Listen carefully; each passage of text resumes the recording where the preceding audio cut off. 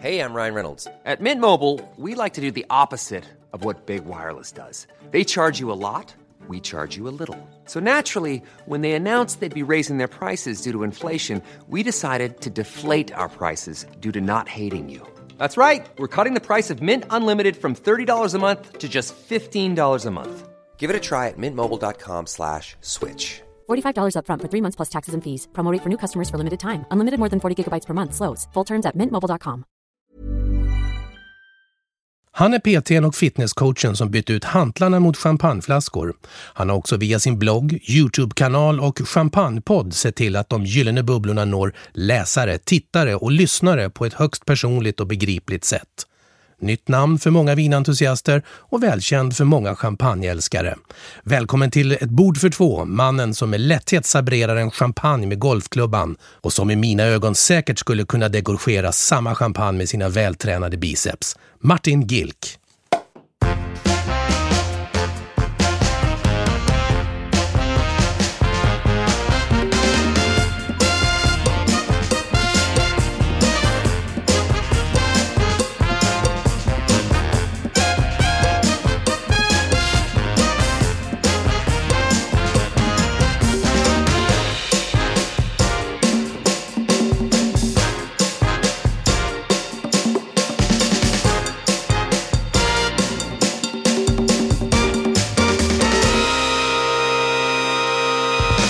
Du lyssnar på Ett bord för två, en podcast här från Vinguiden.com. Mitt namn är Mikael Anderkim och vid bordet Martin Gilck som sagt. Hej Martin! Hej!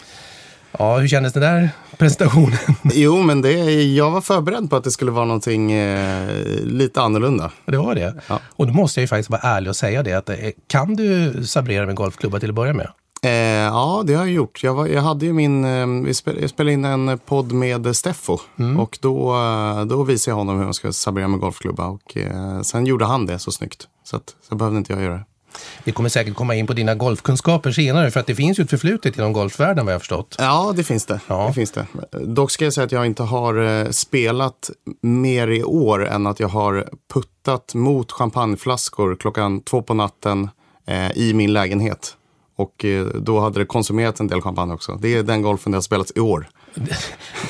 Sämre golf kan man ju väl i och för sig liksom, när man ska summera året i så fall. Ja. Det är lite minigolfkänsla över det hela då i så. Ja, men jag tänkte faktiskt när jag puttade där att hade jag fått dricka lite mer champagne under rundorna så hade jag nog presterat bättre. I alla fall på putting, alltså på greenerna. Ja. Martin, vad kul att du hade tid att komma. Ja, tack för att jag fick komma. Ja, det är en ära. Som jag sa i inledningen här också att det är ju via din blogg, din YouTube-kanal och din champagnepodd. Hur känns det att sitta på andra sidan bordet?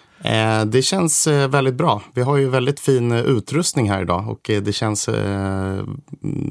det känns avslappnat faktiskt.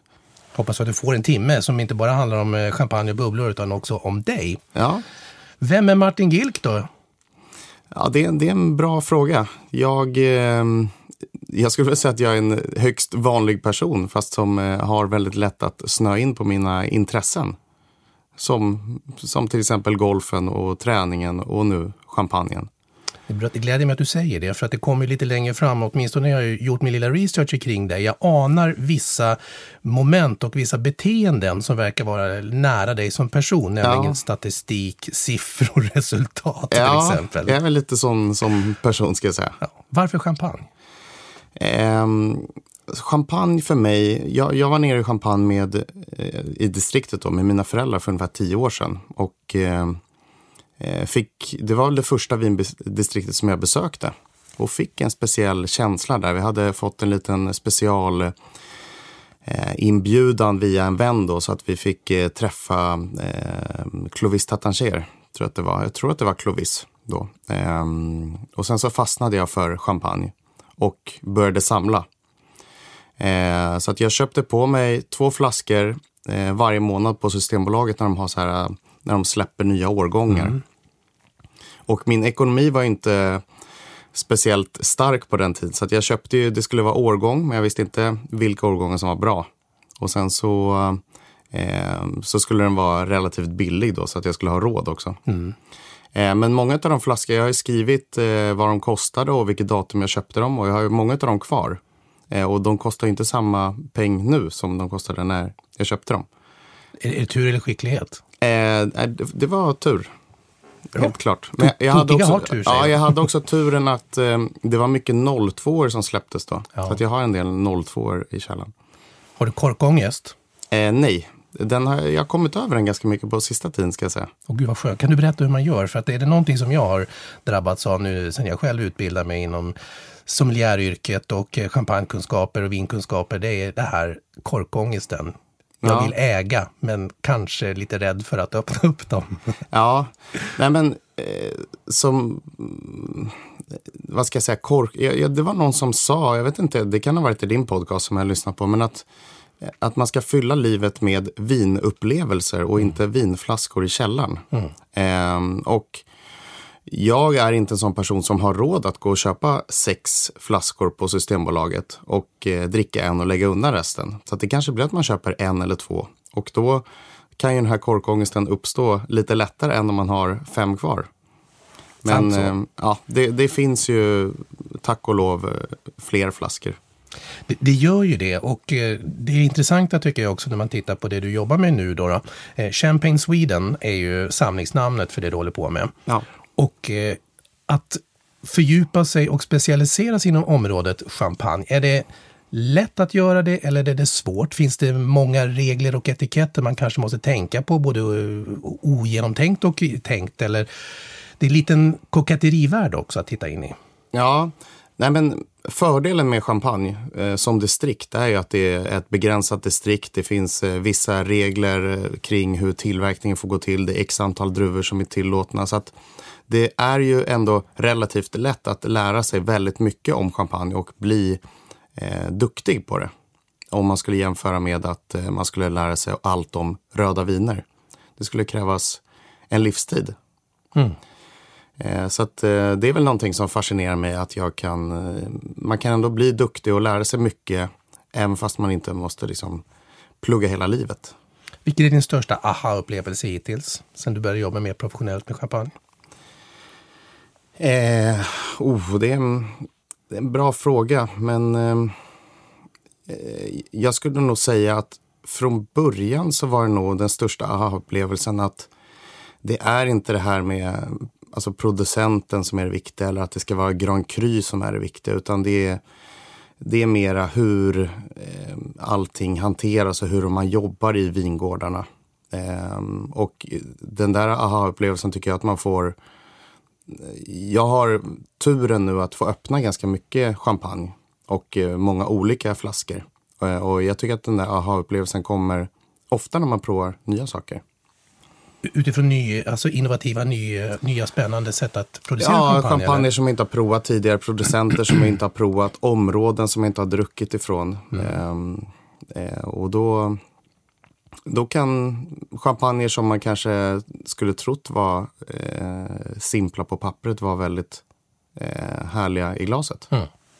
Du har en liten egen quest, och jag kommer inte riktigt ihåg vart jag såg eller läste det här, förmodligen på någon av dina plattformar, men jag hittade inte riktigt det nu inför den här inspelningen, att nu 2017, du har ett mål att du ska hinna dricka så många champagne, är det 500 champagne på ett år? Ja, precis, 500 champagne hade jag som mål att jag ska dricka i år då. Ja, och då ställer man ju frågan, om vi säger att det här är november just nu när vi spelar in då, vart är du någonstans? Ja, men nu är jag på 534 tror jag. Grattis. Tack så mycket. Och då kommer vi till nästa fråga. När dricker du gör du det här varje dag? Jag provar ju champagne nästan varje dag. Jag har ju en son på halvtid som är 6 år. Så att de kvällarna där jag har honom då, så blir det inte att jag dricker champagne på kvällarna. Utan då kanske jag är med på någon provning på dagen. Men jag skulle säga att jag har väl champagne i munnen kanske 6 dagar i veckan. Och det är det jag kommer till. Dricker du champagnen eller provar du champagnen? Både och. Helt klart. På lördag till exempel då har jag inte någon provning.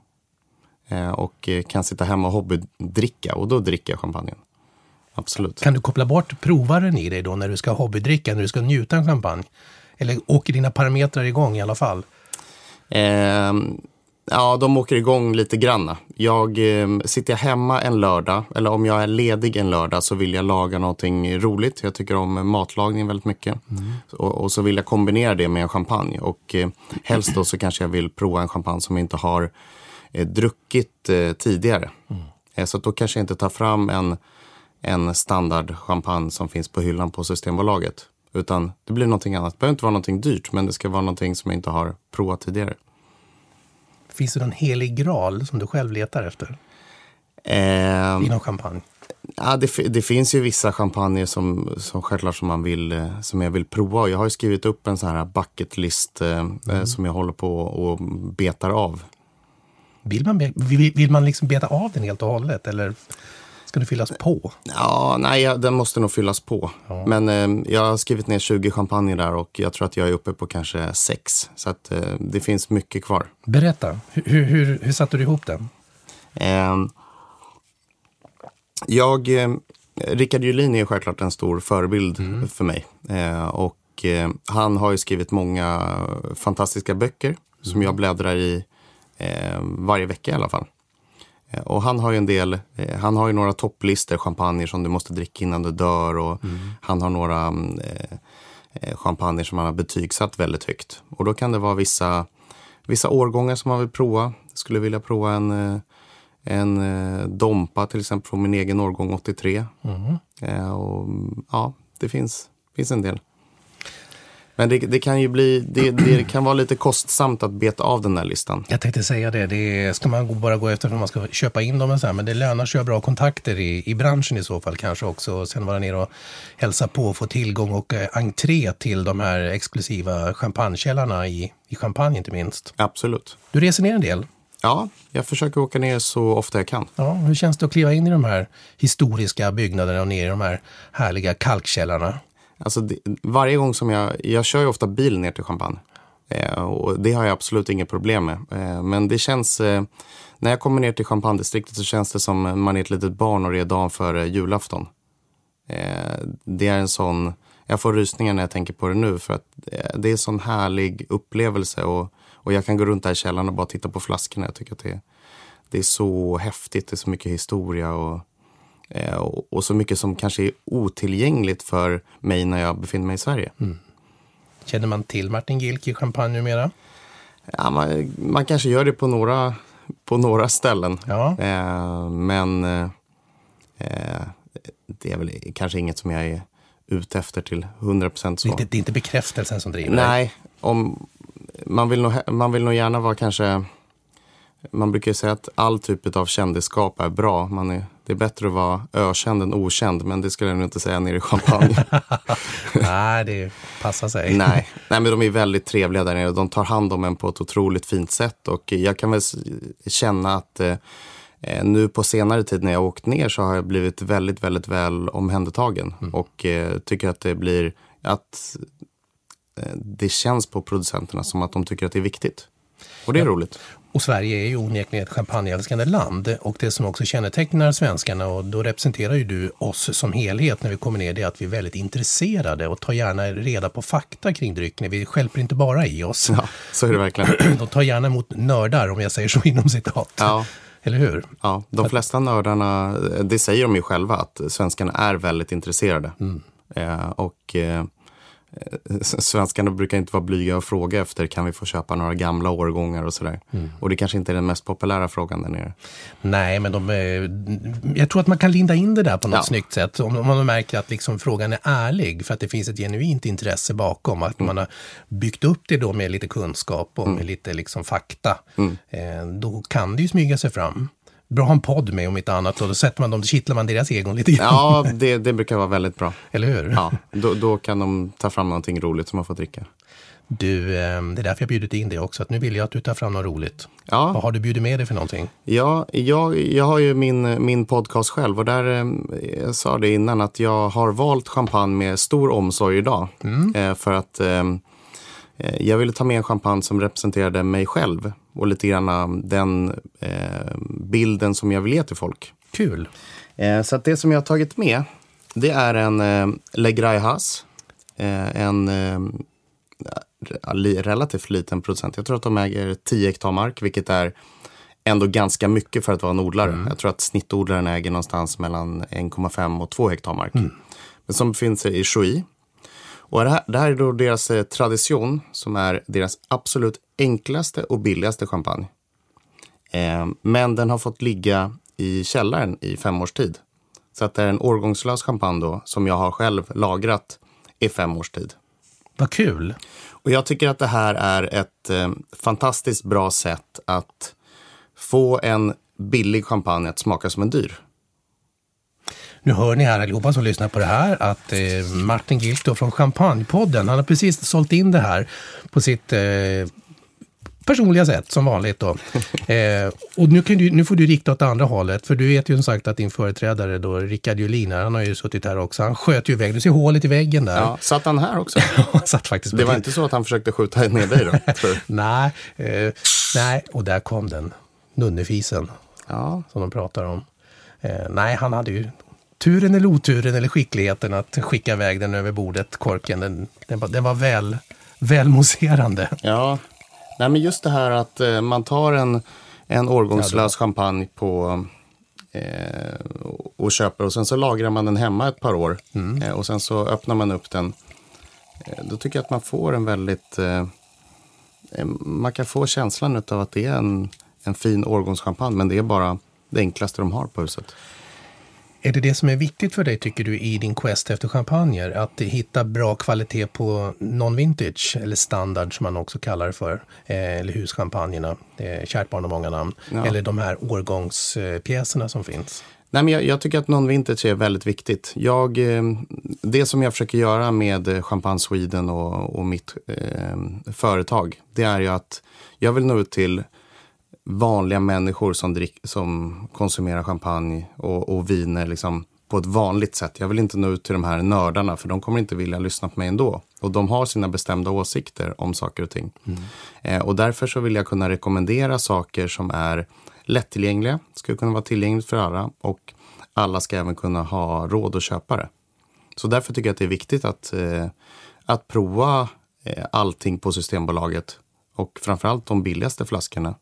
För att det finns ju många guldkorn där också. Ja, men visst gör det ju det. Och jag måste ge dig en eloge också, Martin. För när man lyssnar på dina poddar och läser det du skriver, det framgår verkligen att det är en genuin egen kärlek till det du faktiskt arbetar med i det här fallet. Det känns inte inställsamt eller på något sätt köpt, om vi nu ska använda sådana termer.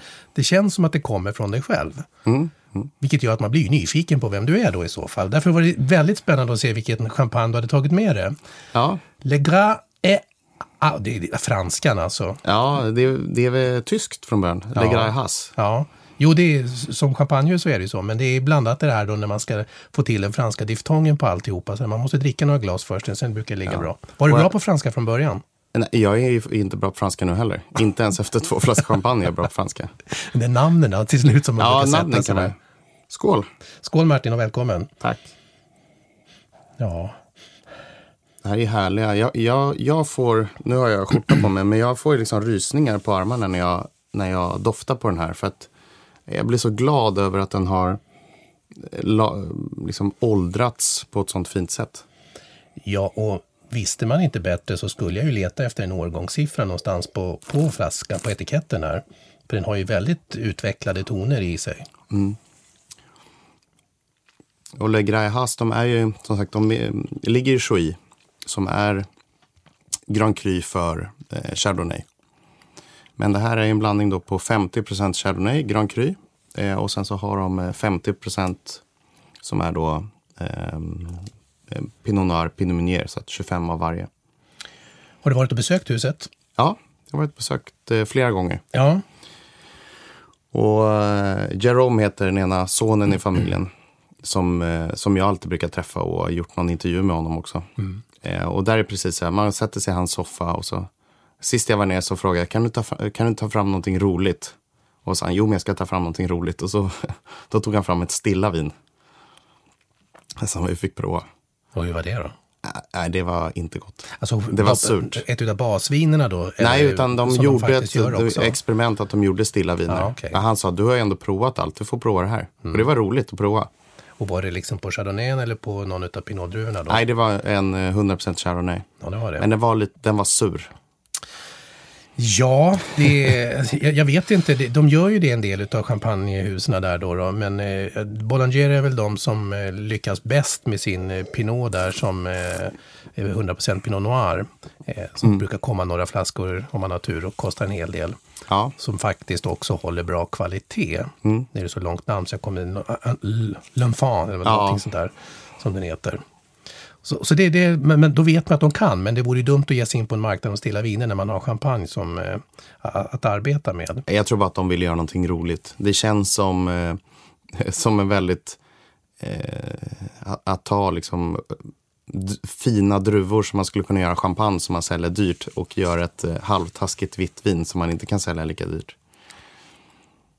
Och det finns ju en marknad i Schweiz för just det vinet vad jag vet. Jag tror det är schweizarna som är de som får de flesta paverna. Okay, passa på att fråga dig när du kommer ner nästa gång till om det verkligen är så. Men jag för mig att vi var på någon vertikalprovning här när jag gick på sommelierutbildningen som Bollinger bjöd in till här då. Det var ju fantastiskt att få pröva allt där. Och då hade de med sig det här stilla vinet och då uppfattade jag det och då i alla fall att det fanns ju inte i Sverige då att få tag i på något sätt, men däremot för Schweiz så var det viktigt att det kunde exporteras dit, för där fanns det en stor efterfrågan på just det här vinet då. Ja. Sant eller inte, jag har ingen aning om det. Ja, men de är en stor champagne-nation också. Du, vi pratade lite grann om det här med, som jag uppfattade att det finns statistik och resultatmänniskan i Martin Gilck också. Ja. Och du har ju ett förflutet som PT och fitnesscoach och där är det också väldigt viktigt att man når mål och resultat. Ja, absolut. Har jag rätt när jag säger att jag anar den personen även i ditt champagneregistrerande? Ja, det har du nog delvis. Men jag tycker ju om att göra liksom topplistor och sätta poäng, se hur allting är tillverkat och sådär. Och det är också ett sätt för att om man hittar en champagne som man verkligen tycker om så kan man ju leta efter någonting som är likvärdigt. Och det är lättare att leta efter en likvärdigt om man vet druvblandningen, hur länge den är lagrad, var druvorna kommer ifrån och så vidare. Men jag jobbade med, det var väldigt länge sedan jag var PT, men sen så jobbade jag med hälsoekonomi. Så att då var jag ute hos företag och så översatte jag då deras hälsa till kronor och ören. Eller ohälsan egentligen till kronor och ören. Och så räknade på vad man skulle investera i för att kunna få en bättre hälsa och vad det skulle innebära för företaget då. Men jag tycker att det är en naturlig övergång till champagne. Och jag är helt ärlig. För att det här med hälsa, det är ju inte bara att man ska äta tonfisksallad och gå till gymmet och träna tills man svettas ihjäl. Utan hälsa har ju så många olika aspekter, att man ska få njuta, man ska få ut i naturen, man ska få träffa vänner, äta god, vällagad mat. Men man måste också ha den delen när man tränar och håller sig, håller kroppen i kondition. Så att det är ingenting som får gå för mycket, utan man måste ha en balans mellan allting. Just det. Och när jag jobbade i träningsbranschen, jag jobbade på Sats, som är den största träningskedjan. Det är mycket unga personer som jobbar där och fitnesshetsen är ganska stor. Och de tyckte väl att jag kanske lite konstigt började dricka mycket champagne. Men du hörde lite torra champagnerna då kanske, så att det var minst kalorier och sådana saker i, eller? Ja, folk kan ju fråga det. Ja, de kan ju fråga det, eller hur? Ja. Men hälsa, eller träning, hälsa, och som du säger att mycket handlar ju egentligen om hur man får livspusslet att gå ihop, för det behöver inte vara den fysiska hälsan, utan det är lika viktigt med den mentala hälsan. Ja, det är nästan viktigare, ska jag säga. Och den är viktigare, absolut, visst är det ju så. Och just det här då med kosten är ju onekligen den viktiga.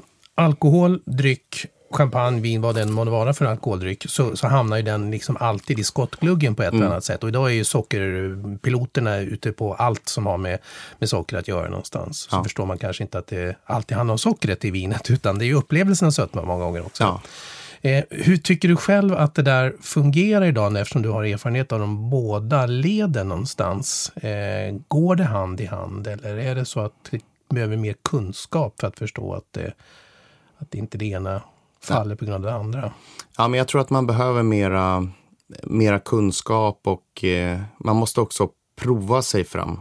Om man pratar med en person som är väldigt fitnessintresserad, så tror de att man blir man förstör en veckas träning för att man dricker en flaska champagne ikväll. Men då har de inte provat. Så att jag tror att man... Ja, kunskap och... allting handlar om att man ska hitta en balans i livet. Men det är det som är så svårt för många. Att antingen så gör de det ena eller så gör de det andra. Behöver du försvara ditt val av att jobba inom dryckesbranschen nu istället då, som gammal PT och fitnesscoach? Förstår man liksom, eller tycker de att du har gått in i förfallet nu? Nej, i början så fick jag mycket sådär, lite gliringar på skoj. Liksom. Ja, men har du druckit champagne innan du kom hit och sådär. Och man var nykter när man kom till gymmet. Men sen så tror jag att de har sett ändå att jag försöker ändå hålla mig liksom, kroppen i bra form. Och jag har själv blivit förvånad att man kan dricka ganska bra med champagne och ändå hålla sig i god form om man bara sköter sig i övrigt.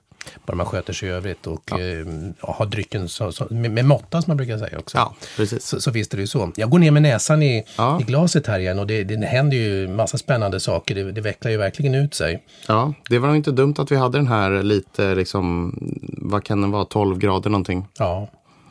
Det är väl ett av kardinalfelen som vi gör ofta som champagnekonsumenter. Nu förväntas ju du och jag kunna lite mer om det eftersom vi jobbar med det. Men att man tänker att ja, men in i kylskåpet med en kylskåpskall så tar vi ut den fort som attan och sen så har vi oftast fel glas. Ja. Man har flöjterna som är vackra och tjusiga men som egentligen är en ren mördare för drycken som sådan. Ja. Och så är den iskall. Ja, och så dricker vi fort för att bubblorna inte ska hinna gå ur. Och så tror vi att bubblorna ska försvinna i samma ögonblick som allting liksom. Ja. Och det här är ju verkligen en mission som du som föreläsare och provare och poddare och alltihopa rätt. Eller hur? Ja, men jag ägnar på alla mina provningar så ägnar jag i alla fall en kvart kanske åt valet av glas, serveringstemperatur och hur man dricker champagne på bästa sätt. Hon sa väl det, vdn för Krog, vad heter hon? Maggie Enrique. Hon brukar ju säga det att dricka champagne ur en flöjt är som att lyssna på en opera med öronproppar. Ja, det stämmer. Och det stämmer ju väldigt bra. Ja. Och så är det ju. Framförallt om vi ska tänka oss champagne då dessutom som har lite mer komplexitet i sig, en årgång och som kräver att få veckla ut sig i ett glas. Ja. Eller den här som är den enklaste som har fått ligga ett tag. Ja, men till och med det. Jag tycker att den här, alltså jag skulle väl gissa på att vi har en basårgång kanske runt 00 på den här. Och den har ju en del alltså, lite svampiga, lite skogstoner och en del oxidation. Oxidation finns det. Det här är ju en ren ståltank, men man skulle nog kunna lura ganska många att vi satt och drack någonting årgång som var äldre. Och prestige skulle det kunna vara också. Kanske att den avslös lite på att den är kortare i eftersmaken än om vi hade haft en prestige med ålder här. Den har inte lika lång svans med sig. Nej. Det har den inte. Vad ligger ni på prismässigt? Jag skulle gissa att den här kostar kanske... jag tror inte den finns på Systembolaget. Det finns nog på franska vinlistan. Men det är kanske 250 kronor. 250 kronor. Hur tycker du att det känns som det där? Finns det egentligen någonting som i champagnebranschen, i champagnevärlden så är det ju också så att det finns något som kallas för lågbudgetchampagne här hemma i Sverige. Och då landar ju ändå prislappen någonstans strax under 200 kronor eller strax däröver. Ja. Som skulle betraktas som dyrt om vi pratar stilla viner. Ja. Så kan man prata om lågbudgetchampagne egentligen? Man kan ju prata om det, men det var att faktiskt... det är sämre kvalitet menar jag. Ja, jag gjorde en provning. Jag gjorde en halvblind provning där jag ställde upp en videokamera som jag la ut på YouTube då, där jag provade 15 stycken av Systembolagets champagner under 250 kronor. Och då tyckte jag att det kanske var 5-6 stycken som jag tyckte att men det här är ändå en champagne. Och sen så var det resterande tyckte jag inte var speciellt bra. Men sen att kalla det för en budgetprovning, det var några som tyckte att det var budget. Det kostar 240 kronor, det är inte budget. Nej. Så att, men det finns bra champagner som är billiga. Och sen så är det ju en personlig smak. Absolut, visst är det ju så. Och det är det som är det fina. Det är det som är det fina. Och som regel hamnar ju då också Man betalar för varumärken, det vet vi också. Att de stora bjässarna, de kan ju ta ut lite mer det som är kläder givetvis. Men man vet också att det kan bli hög kvalitet med de bjässarna för att de har råd att betala lite mer för bättre druvor och så vidare. Ja. Men man ska ju också våga leta upp mindre producenter och deras årgångar för att de har inte samma muskler, men också åker ju prislapparna ner en bit i det också. Ja, det gör det. Och där kan du hitta riktiga fina champagne då och lägga sig runt strax under 400 kronor för fina årgångschampagner. Ja, jag tycker att på Systembolaget har ju ett otroligt fint beställningssortiment tycker jag. Och just kring, om vi säger runt 350 kronor tycker jag att det finns jättemycket bra champagne. Det är därför man ska lyssna på champagnepoddar och så vidare för att få tipsen om dem. Men många vill ju ha tips. Att de hör av sig till mig och så står de på Systembolaget. Så, vilken champagne ska jag köpa som kostar under 400 kronor? Så ger jag tips och sen så säger jag, men jag står på Systembolaget. Aha, okej, då är det 4 stycken att välja på här. Ja. Och vilken brukar du rekommendera? Då tycker jag en Polocher funkar alltid. Ja. Eller en Boulanger är jättebra. Och ska man lägga sig så att de inte tycker att de har råd att betala det ens en gång, då brukar jag alltid... Monte Crayère tycker jag är riktigt, riktigt trevlig för det lägre prissegmentet. Ja. Eller Palmer och Alexander Bonnet tycker jag också är trevliga. Palmer går alltid, deras Magnum är jättefina. Ja, det är de. Det är riktigt bra. Och där är vi också inne på, jag tror det var sitt senaste poddinlägg eller det du skrev om senast i din blogg. Ja. Och nu hoppas vi att vi inte får några pås här nu, men storleken har betydelse. Ja, precis. Och det glömmer man lätt att just när det gäller champagne, att här behöver man, ger man det lite mer utrymme i flaskan så händer det mer saker också, framförallt för lagring. Ja. Det spontana som folk säger, de tror ju att en Magnum ska vara billigare för att man har en flaska istället för 2 flaskor. Om man tänker att man går och köper chips storpack, då är det billigare än att köpa 2 små påsar. Men Magnum är ju oftast lite dyrare, men det ligger lite mer hantverk bakom Magnumflaskorna. Dels gör det ju det, och sen är det festligare och finare att ställa fram på bordet om man har en fest också. Att komma med en större pjäs än 2 stycken standardflaskor i det läget. Ja, det är mycket roligare.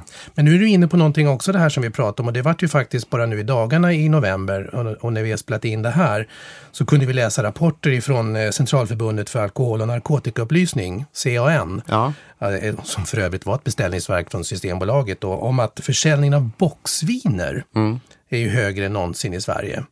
Och samtidigt som den totala alkoholkonsumtionen har blivit lägre senaste decenniet.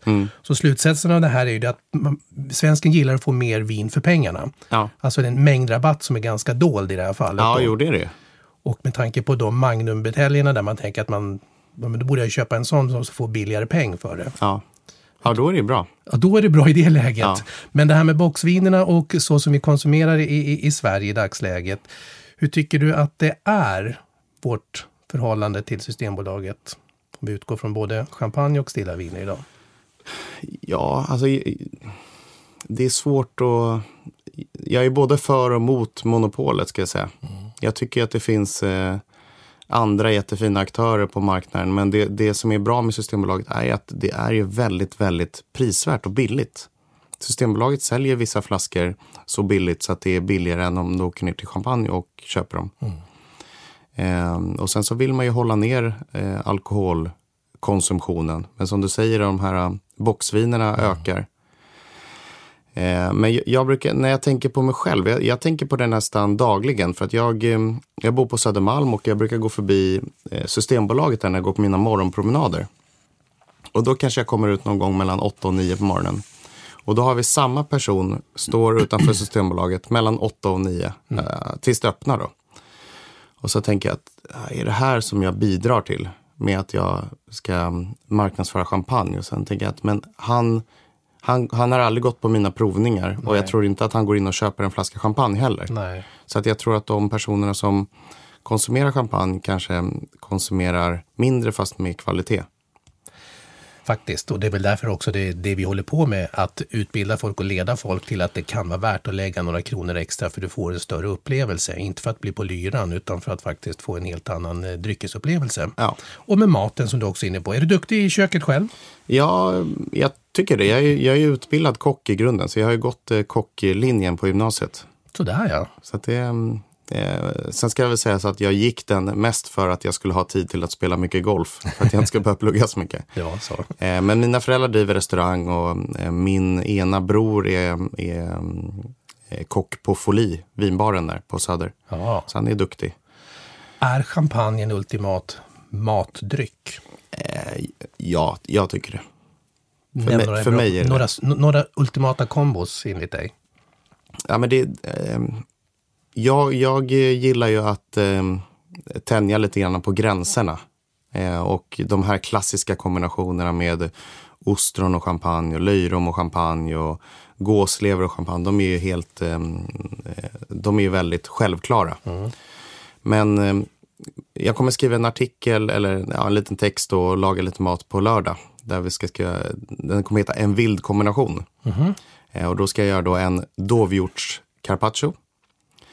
Och även kommer ha en enbär och kantarellkorv med blomkålspuré som ska då matchas med champagne. Okej, det lät ju som att plocka fram ett rånvin per automatik då, men en champagne, spännande. Ja. Tar sig annat än Blanc de Noir du går in på då? Ja, det kommer ju vara, tyvärr så kommer det nog vara så att jag kommer få matcha samma champagne till båda rätterna. Okay. För att det kommer vara en champagne som kanske kostar lite mer, måste ha lite ålder och måste ha lite kraft i den champagnen. Så att den kommer nog kosta lite mera.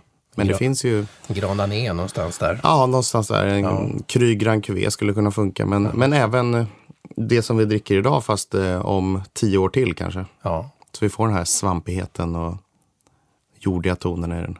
Jordiga tonerna och de bokna äpplena som man brukar prata om. Lite multna löv och sånt där. Jag tycker faktiskt, och går man ner nu en stund till med näsan i den här så är det ju där.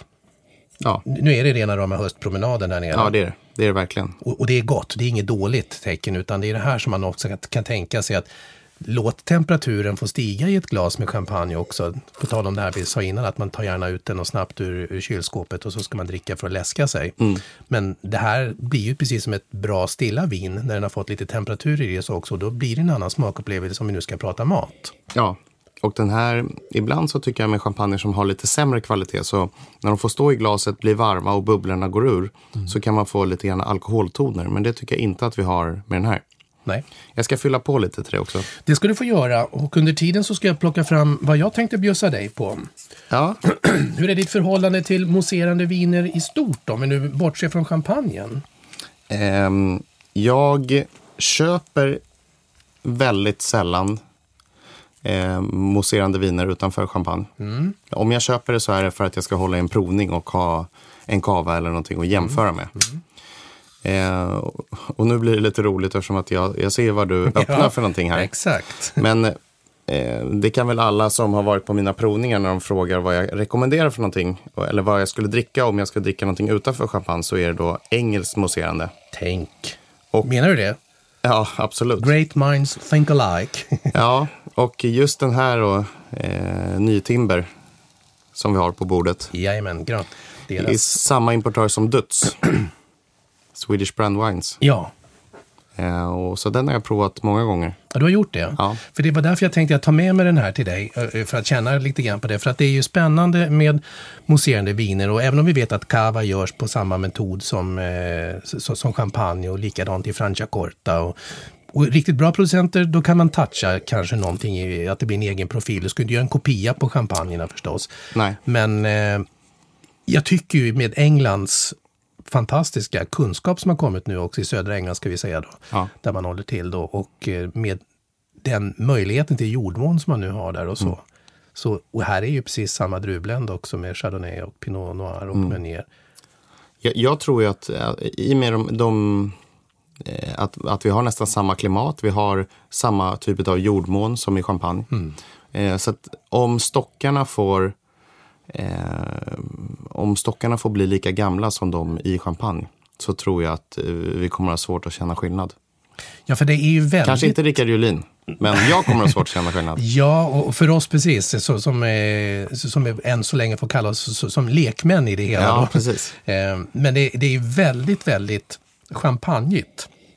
Utan att för den skulle vara en copycat.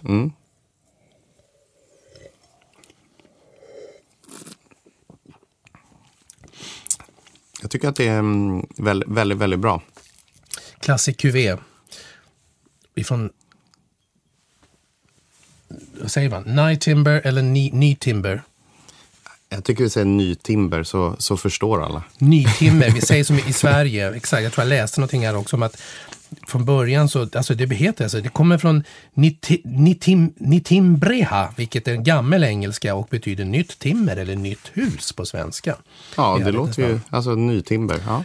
Klassisk QB, non-vintage även på den här och West Sussex. Och jag förstår, har du rest runt i södra England på deras vingårdar? Nej, det har jag inte gjort. Bra tips kan jag säga. Ja. Dels är det väldigt vackert landskap där och sånt också, men det är väldigt häftigt att se hur det känns lite champagnigt att åka bland de här odlingarna. Ja, du har gjort det? Jag har varit där, men jag är glad att säga att jag ska säga, skam att säga så har jag inte gjort det nu när jag jobbar med vin. Jag gjorde det innan. Ja, okay. Så att det var en del i det som väckte mitt vinintresse. Men det var bara en slump att vi råkade åka förbi där nere på en skivbolagsresa kan jag säga. På den tiden jag jobbade med musik. Det låter stökigt. Nej, det var inte så stökigt. Det var en bjudresa, men det var inte, vi stannade bara till där. Resans mål var något helt annat. Så att det var Ridgeview som vi besökte lite kort då i den. Det finns väl någon mousserande som heter Ridgeview som ligger på bolaget som också är bra. Ja, precis. Den är väldigt fin den också. Sen blir det att de kryper ju upp, nu vet jag inte exakt vad den här kostar, men de kryper ju upp i prisklass för en lite som en enklare champagne, gör de inte det? Den här går på 389. Ja. Så att den lägger sig strax under 400 igen. Ja. Och det är väl det som än så länge skrämmer bort kanske lite grann, att vi vågar dessutom prova mousserande från England, att man tycker prislappen är lite för hög. Men det kan väl du och jag slå fast redan här nu, att det ska man inte vara rädd för. Nej, absolut inte. Eller hur? Skulle du äta någonting till det här? Ja, tycker jag alltid att det är trevligt att äta. Men den här är ju, för mig, jag har ju druckit den här flertal tillfällen och provat den. Och ofta så har jag då varit och provat dödschampagne först då, eftersom att det är samma importör, och sen har jag provat den här.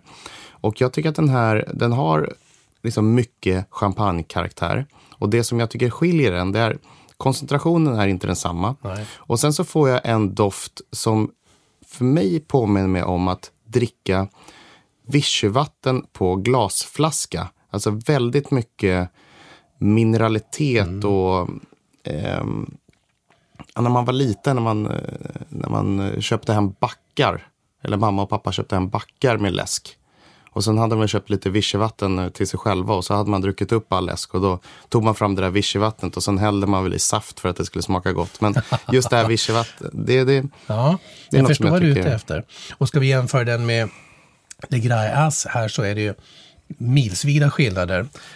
Där Night Timbern är väldigt citrus och den är väldigt mycket enklare. Det finns en brödighetston in givetvis, men det är mer, om vi pratar små gula äpplen här, så är de ju knallröda och nästan multna i. Och lite med plommontoner i Le Gras.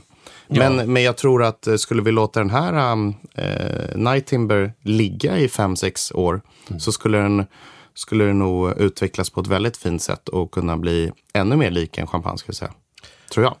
Överraskande, och kul att du ändå hade ett så pass bra förhållande till den, så att det här är ingenting man ska skämmas för borta i England inte. Ligger det någonting i det här, tycker du också, att man förstår att champagnehusen någonstans numera investerar i södra England förstås, man måste ju investera långsiktigt. Ja. Ett champagnehus ska ju ha flera 100 år, 1000 år på nacken även framåt i tiden också. Ja. Med klimatzonerna som flyttas uppåt så blir ju den engelska marknaden onekligen ganska attraktiv för dem. Ja. Kanske Skåne blir en attraktiv marknad om ett par 100 år. Tror du det? Eller Gotland eller någonting. Har du prövat Köpingsbergs mousserande som Charlotte gör där nere? Nej, men jag var på jag tror att det var förra sommaren, så var jag på mina föräldrar bor nere i Kivik. Och då är goda vänner med Fuffe Åkesson där nere som gör viner. Och då hade de en vinfestival nere på hans gård. Där vi provade lite olika. Och överlag så tyckte jag inte om vinerna. Men det som var bäst, det var de mousserande. För att där hade man fått tillsätta lite socker. Och de andra vinerna kändes ganska sura. Gör ett besök hos Charlotte i Köpingsberg. Du vet ju var det ligger. Det ligger ju där vid Glimmingehus. Eller vid där på väg mot Ystad. Glemmingebro, va? Eller? Ja. Eller Glimmingehus? Nej, inte Glimmingehus, det är det absolut inte. Utan Glimmingehus heter där Olof Viktors håller till. Är det Glemmingebro, va? Det är så det heter kanske. Det är på vägen in mot Ystad, mellan Simrishamn och Ystad i alla fall. Ja. Och det är för övrigt ett café som man ska besöka ifall man är där. Olof Viktor, ja. Definitivt. Ja. Du spelade golf för Österlen GK, va? Ja, det gjorde jag. Visst var det så? Ja.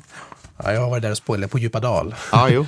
Vi brukade hyra hus i Vik. Ja. Mittemot, Viks, vad heter den? Golfbanan där mittemot. Ja, Lilla Vik. Lilla Vik, så heter det precis. Så att vi kan de här kullarna där också. Ja, Djupadal den är ganska krävande att gå Djupadal. You bet. Ja. Det var som en savann. Det tog ju hur lång tid som helst att spela på den. Jag gjorde faktiskt, jag fick ett wildcard och skulle spela den här Nordea Tour-tävlingen för, det var förra året var det. Ja, och jag hade inte spelat någonting, men jag var ju ganska bra på att slå bollen långt, och där kan man ju vara duktig, eller kan man slå bollen långt så kan det gå bra där. Men då hade jag faktiskt med mig en flaska champagne i bagen, och då sa funktionären första tid att om du öppnar upp den där, då blir du diskad. Så att jag fick vänta till efterrundan. Du fick göra det? Ja, men jag tänkte att jag skulle göra någonting roligt utav det där. Liksom. Men jag fick vänta med det. Du får gå tillbaka och göra om det. Ja, precis. Som ett annat. Martin, tiden rinner iväg. Vi ska köra lite sniff och snurr här också. Ja, vad härligt. Jag vet att du har sett fram emot det här. Ja, verkligen. Jag har inte kunnat sova på veckan. Det var så, va? Du får gå ner i den här lilla lådan här. Och det är ju nummer på de där. Och det är som sagt siffror då som är kopplat till en fråga som inte alltid kommer ifrån den här ställaren då, utan de flyttar runt lite grann. Så för er som har lundrat här nu, men nu kommer ju den här frågan som ena gången hade 45, andra gången hade 39. Ja, vi alternerar numren mellan varven så att det inte ska bli förutsägbart. Ja, men då drog jag upp nummer 18 här då. Du drog nummer 18. Då ska vi se. Blir du en annan vinperson när du till exempel handlar vin i ett annat land än hemma? Jag blir ju som, om jag åker ner till Champagne, då blir jag ju som ett barn på julafton. Och jag kanske är villig att lägga mera pengar för att jag känner att jag investerar någonting där nere. Så att det blir nog. Absolut. Jag blir lite mer ungdomligare. Du blir ungdomligare? Ja, men jag blir som ett barn på julafton. Ja. Men om vi säger så här, jag själv unnar mig. Men om någon skulle fråga så säger jag att jag investerar. För då tycker de inte att jag är lika galen. Om du nu har förmånen att jobba med champagne, och vi ser på de provningar och de vertikalprovningar som du nu erbjuder och bjuder in till, så är det ju väldigt fina sådana. Ja, absolut. Så att tack och lov så har du väl då förmånen att jobba i branschen så att du får spons på det där, för annars så kan man inte råd att köpa allt det här själv, misstänker jag. Nej, just vertikalprovningen och sådär är det är väldigt, väldigt svårt att få producenterna och importörerna. De vill ju marknadsföra det som finns på Systembolaget. Det är det absolut viktigaste. Så att en del av de här äldre sakerna är som jag har köpt själv nere i Champagne då. Lägger du ut mycket pengar på att köpa? Mer än du borde? Inte mer än jag borde. Vilket är det dyraste du har köpt för egna pengar? Det var en bra fråga. Men jag tror inte att det är... Du menar som jag har köpt för att gå hem och dricka själv då? Men då skulle jag nog säga att det är nog inte dyrare än 2000 kronor. Jag har köpt någon flaska Celos årgång, eller vingårdsbetecknad. Jag har inte druckit upp den än, men när man får köpa saker från Jacques Celos så spelar det ingen roll vad det kostar, för att det är alltid prisvärt. Kan du kittlas av auktioner? Ja, jag tycker om att sitta och titta på auktionerna. Men auktionerna i Sverige är relativt dyra. Och nackdelen med auktioner är att man vet inte hur flaskorna är behandlade.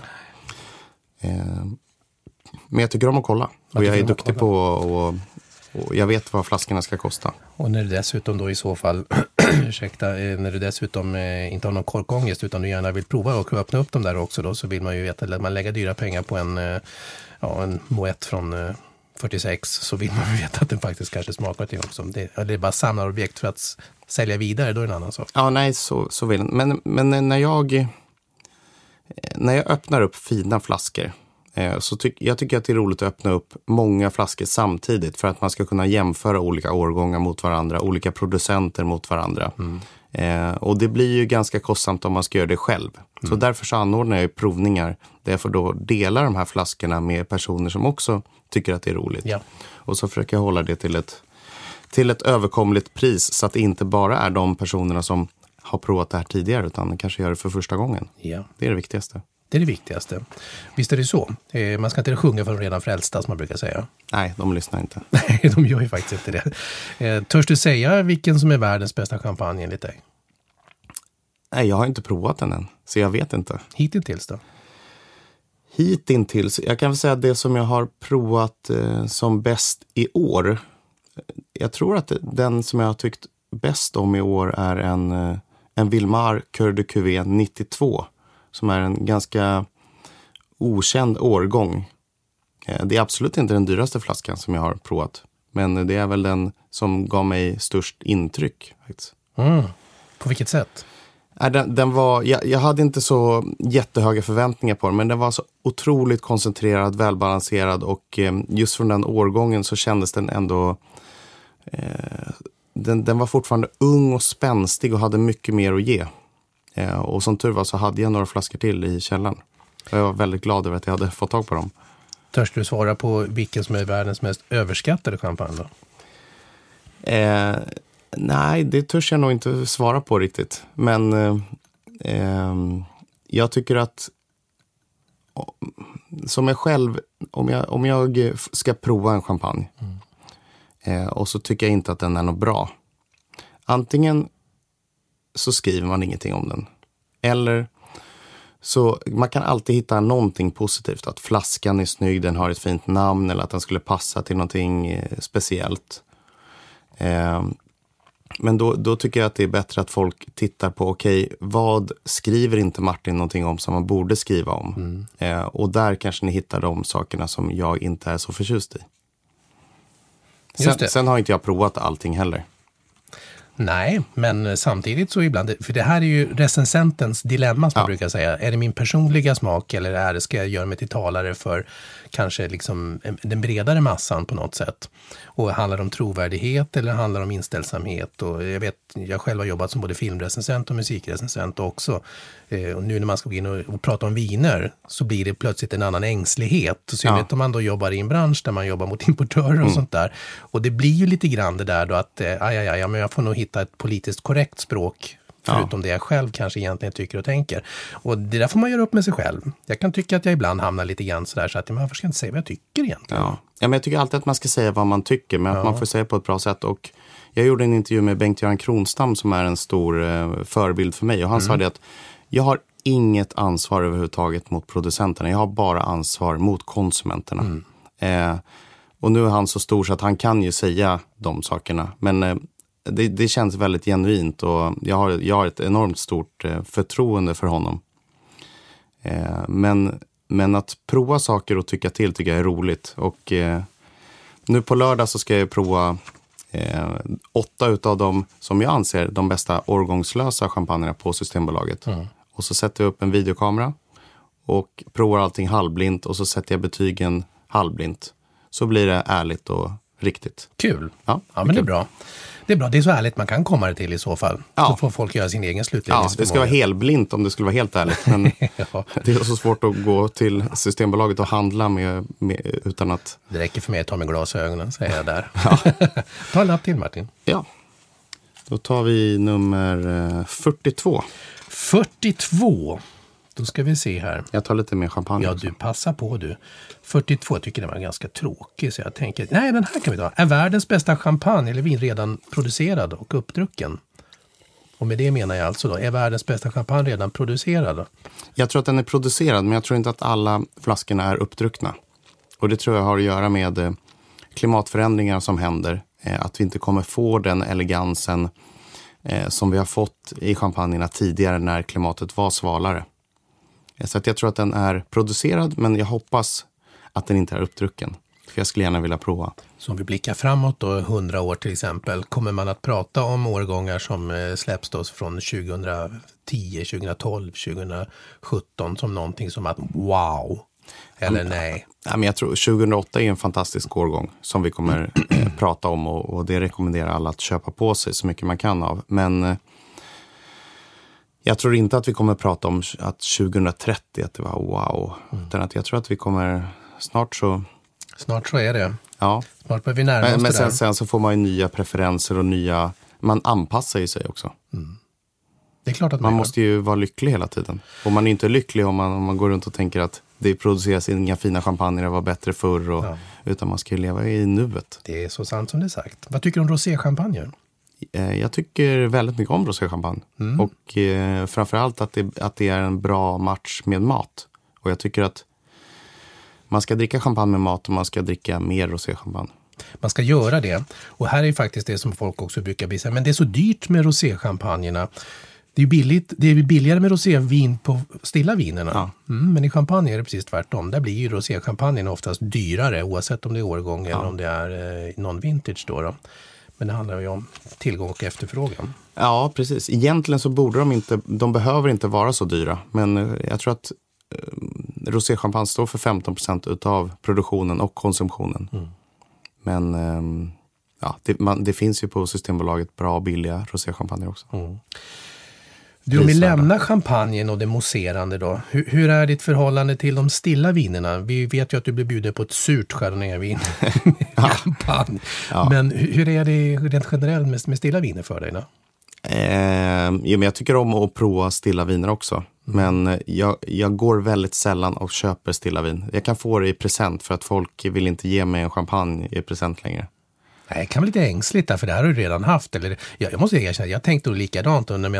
Det känns ju lite förutsägbart att komma med en champagne. Och vad skulle jag kunna trolla fram som inte du redan antingen har varit och tafsat på eller något annat. Och därför jag valde det här, för att ändå prata om champagne på ett annat sätt. Och det var väldigt roligt. Men jag skulle säga att om någon bjuder mig på champagne, det får gärna vara den absolut billigaste champagne som finns på Systembolaget. Det är inte roligt att komma med champagne som jag dricker. Om någon kommer med en flaska Paul Rocher är jättebra champagne. Men det är väl kanske den champagne som jag dricker mest frekvent. Så då är det roligt att ha någonting annat. Om det inte är den Paul Rocher från 1792. Ja, 1928 eller någonting. 21. Eller vad var det? Churchills favorit? Churchills favorit. Ja, men det är 21. Jag tror att det var, eller 28. 28 är det nog, ja. 21 var en bra årgång också. Du får gå hem till Rickard. Jag tror hade inte han varit där och smuttat på den. Ja, när jag var nere i Champagne så besökte jag Paul Rocher och gjorde en intervju med vinmakaren, eller med vdn där, Laurent. Och då skulle vi dricka kaffe. Och så sa han, men jag måste gå iväg, fixa, här har ni kaffemaskinen. Och så letade jag efter mjölk och då var det en vinkyl. Och då var jag tvungen att kolla den här vinkylen. Så längst ner hittade jag en 1921. Menar du det? Ja, så den låg där. Och jag tror att det är någonting som de bjuder liksom speciella gäster på. Men jag var inte så speciell. Sen så såg jag att Rickard Julin hade åkt ner där 2 veckor senare och drack den där 1921. Ja. Dyngförkyld tror jag att han var också. Men det är roligt att det finns sådana flaskor kvar. Faktiskt, och det är ju det. Och det är väl därför också roligt att de också öppnar upp dem. Så att det inte bara blir museiföremål i slutändan. För det är klart att varje champagnehus också vill någonstans ha där det finns liksom att titta, det här är en del av historien. Självklart. Men man vill ju också dricka historien. Om så anden i flaskan bara presenterar sig för 2 minuter när det hinner liksom försvinna upp. Så det är kul att de ändå gör det. Så ibland får man känna sig utvald, men du får väl gå och knacka på dörren någon gång till. Jag känner mig alltid utvald när jag kommer ner. Även om det känns bara att bli omhändertagen och få gå ner i källarna är fantastiskt. Ta en sista lapp, Martin. Ja. Då kör vi nummer 11 då. Då kör vi nummer 11. Och då tar vi den här. Då brukar du... det blir ju privata middagar då trots allt också mellan varven. Det är inte bara att du dukar upp hemma och gör det kring dina provningar eller går ner till dina restaurangvänner. Några privata middagar som du blir gäst på eller hemma, händer att du spottar ut vinet då? Aldrig. Ska jag säga. För att det serveras alltid bra viner, eller? Nej, men att jag spottar ut för att jag tycker att det är äckligt. Eller att vinprovaren i det börjar plötsligt att, nej men det här... Nej, absolut inte. Nej, det skulle jag... Även om jag tyckte att det var alla som bjuder på vin har gjort sitt bästa för att liksom tillfredsställa de som kommer. Och jag skulle aldrig... Det är ju väldigt extremt otacksamt. Ska jag säga. Ödmjukt. Avslutade han det hela så. Men jag måste, innan vi slutar, jag måste säga att den här Nytimber, den har ju verkligen kommit i glaset här med någon typ av kexig, liksom, lite kolaton. Visst är det ju så. Och det är jag glad att känna nu. Jag är glad över att jag har blivit av med en liten förkylning också. Lite förkylning. Och det lägger sig en liten sån här honungssötma precis uppe där på kanten där. Det är därför återigen... Man ska våga om man nu tycker att det ska bli att man ska dricka det väldigt fort, så att häll upp ett litet slatt i ett glas du inte ska dricka då, och gå tillbaka med näsan i den lite då och då bara för att känna vad som har hänt. För det behövs inte så mycket i glaserna för att det ändå ska kännas att vinet utvecklas. Nej, och sen även när man dricker, när man fyller på, att man dricker inte ur glaset utan man sparar 2 centimeter kanske och sen fyller man på, för då har man hela tiden lite grann uppluftat i glaset. Och jag tycker också här, även om som sagt vi märkte, det är lite lättare i munnen, så det är det ju jämfört med Le Gras som du hade med dig. Men det tycker trots allt att den känns ju liksom, den har ju vecklat ut sig även med den här lättheten, är lite mer fylligare nu. Ja, det är. Och sen så ligger det, jag tycker citrusen har kommit, den går mot en lime på något, för nu det drar ihop sig. Ja, det är en fin syra i den. Jättefin. Men jag kan tänka mig att om man skulle gå på en provning där man då går runt och provar en massa olika, häller upp och provar, ofta så är den ganska kalla, då skulle man tycka att det här var inte 380 kronor. Men nu när den har fått stå till sig så är den ju mycket, mycket mer för pengarna. Den vinner på att temperaturen får stiga. Ja. Och nu nästan lite lakrits. Känner du det? Det är häftigt med de här. Det är kul med champagne helt enkelt. Ja, kul med vin överhuvudtaget. Det är kul med vin. Martin, då vill jag bara kort veta, jag vill ha svar på 2 frågor innan vi slår igen korkarna här nu då. Ja. Och det ena är, vad har du för ambitioner för 2018 med hela champagnepodden och ditt YouTubande och alltihopa där? Vad hoppas du på 2018? Nej, men jag vill ju, som sagt, jag gör ju det på heltid.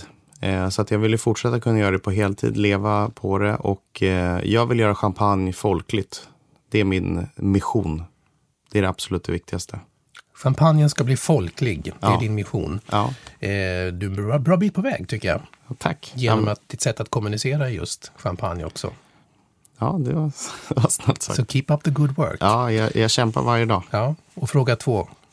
Kan du degorgera med dina biceps? Nej, det kan jag nog inte. Men nej, det kan jag inte. Tävlade du med ditt... Ja, jag tävlade i sån här fitness vid 2 tillfällen. Ja, du gjorde det? Ja. Ni som är nyfikna... Då drack jag ingen champagne. Ni som är nyfikna nu kan ju säga, gå in och googla på Martin Gilck och sen så hittar ni på bildarkivet där. Jag har suttit och hållit in magen här nu i snart en hel timme kan jag ju säga. Det glädjer mig att du njuter av dryck också, min vän. Ja, tack så hemskt mycket. I den typen av tävling får man väl offra en hel del vad gäller, eller rättare sagt lite bra koll på sin mat och kost. Ja, jag var ju lite sugen på att göra en comeback i en sån här tävling och att jag skulle dricka ett glas champagne varje dag liksom under hela tävlingsförberedelsen. Men jag älskar champagne för mycket för att bara dricka ett glas per dag. Man ska njuta av livets goda. Ja. Tack snälla för att du tog dig tid att komma, Martin. Tack för att jag fick komma. Skönt. Skålar. Skål. Skål.